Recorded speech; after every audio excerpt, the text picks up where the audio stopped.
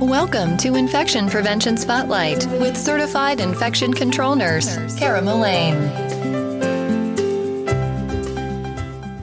Welcome to the research behind infection prevention, where Dr. Mohammed Yassin provides tough questions to top researchers and leaders in their field. This podcast is a collaboration between Infection Prevention Spotlight and the American Journal of Infection Control. If you're interested to find out more on this topic, please go to the March 2021 edition of AJIC. Today, we have the pleasure to hear from Dr. Natalia Blanco as she discusses the study from the University of Maryland on the effects of a C. diff infection bundle, as well as the impact on the bundle components on C. diff infection diagnosis and prevention.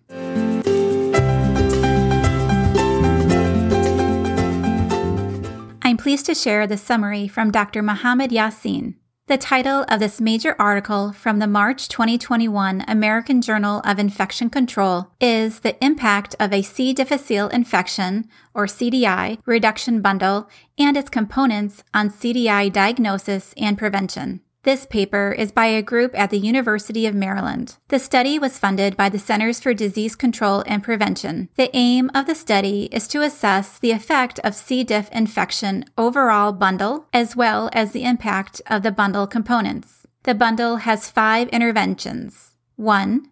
Institution of enteric precautions at initial suspicion of CDI before test results are returned. 2. Optimization of C. difficile testing via decision support at the time of electronic order entry. 3. Decreasing unnecessary prescribing of proton pump inhibitors, or PPI. 4. Reducing the use of selected high CDI risk antibiotics, for example, fluoroquinolines, third-generation cephalosporins, and clindamycin. And 5.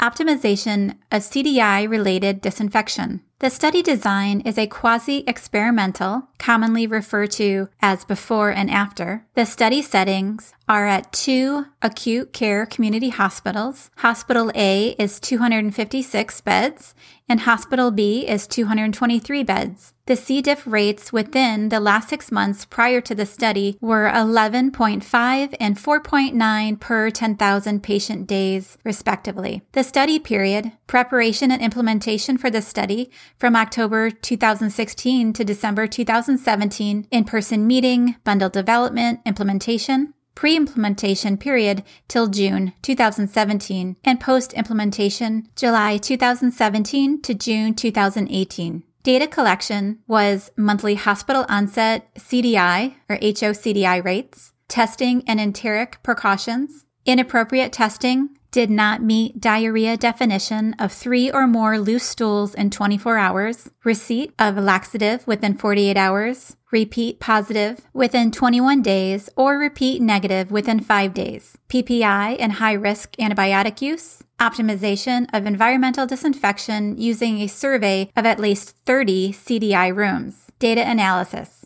hospital onset CDI using interpretive time series. Parametric and non-parametric testing were used to compare differences. Results. 1. The time between C. diff order and initiation of enteric precautions was not significantly different before and after bundle implementation. 2. Inappropriate C. diff testing ordering was not effectively reduced post-implementation in either hospital. Inappropriate ordering was over 50% of orders, and not meeting diarrhea definition and laxative use were 70 to 90% of orders. 3. The proton pump inhibitor PPI use was significantly reduced post-implementation in both hospitals. Similarly, both hospitals showed significant reduction in at least some of the high-risk antibiotic use, specifically levofloxacin. 4. The use of bleach or C. diff sporicidal agents was not significantly changed after the intervention. 5.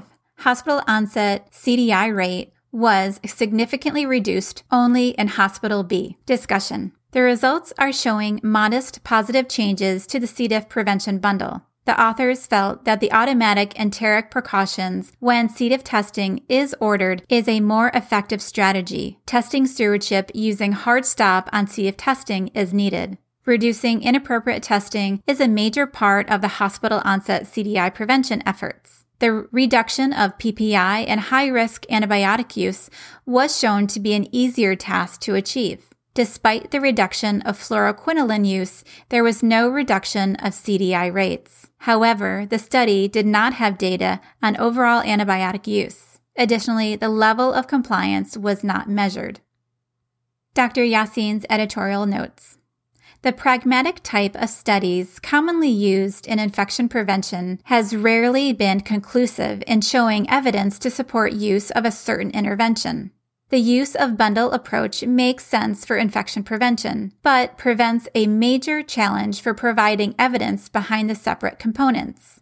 Measuring compliance and understanding the reasons behind non-compliance or obstacles for implementation are essential part of any infection prevention trial. CDI prevention is proven to be a harder task to achieve despite extensive efforts. Today, we have the privilege to ask Dr. Natalia Blanco a few questions to shed more light on this important topic.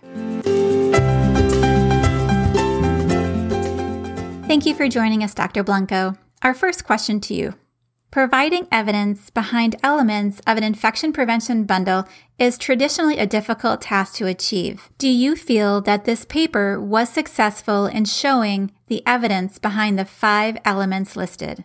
This paper describes our experience piloting the infection prevention bundle. The elements of the bundle were selected on the basis of prior evidence for association with Clostridium difficile infection, CDI.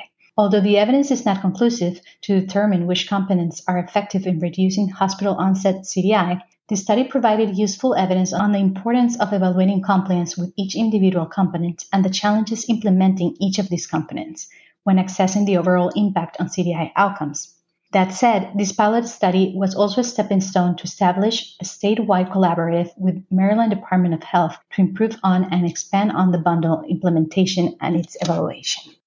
Dr. Blanco, the study results showed that inappropriate C. diff testing did not improve despite bundle implementation. From your experience, have you seen any successful intervention to improve C. diff test ordering stewardship?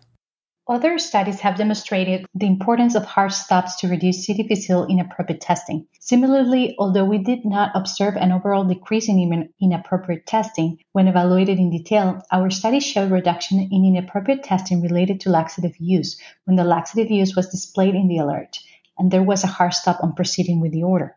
Our study highlights the importance of pre-populating the hard stop questions or criteria using the electronic medical record. This can provide timely and accurate information to the clinician and facilitate decision-making without requiring the user to manually verify the patient testing requirements. Dr. Blanco, confirming significant diarrhea of 3 or more loose bowel movements could delay the diagnosis and increase hospital onset CDI rates. Could you give your opinion on proper testing threshold?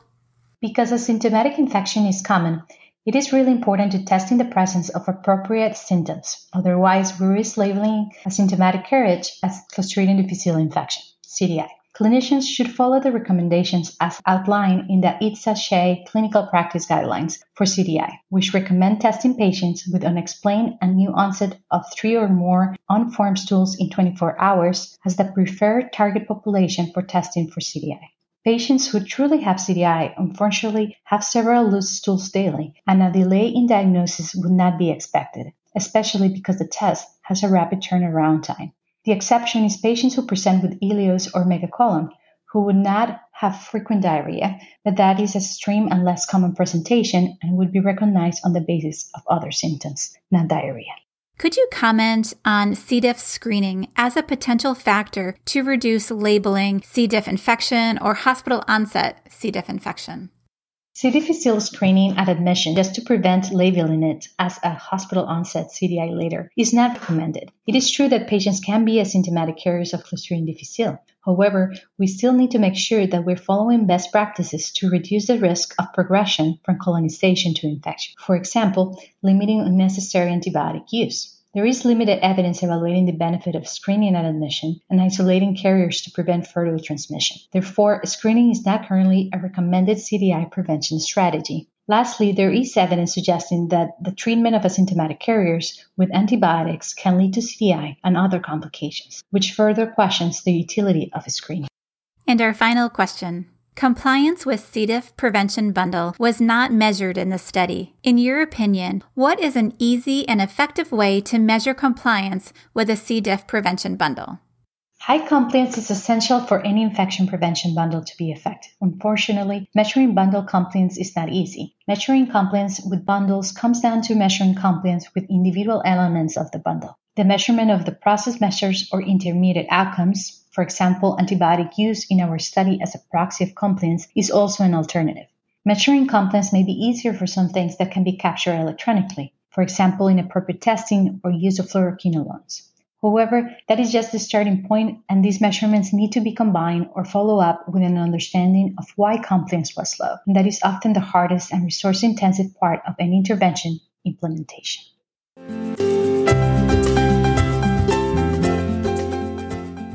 Thank you to Dr. Natalia Blanco for her great work and her insight to help us understand more about CDI prevention bundles and how they help with diagnosis and prevention. And thank you all so much for listening. Remember, if you want to find out more, please do go to the March 2021 edition of AJIC to read the full article. From the American Journal of Infection Control and Infection Prevention Spotlight, thank you for all you do to prevent infections. Take care, and please remember, wash your hands.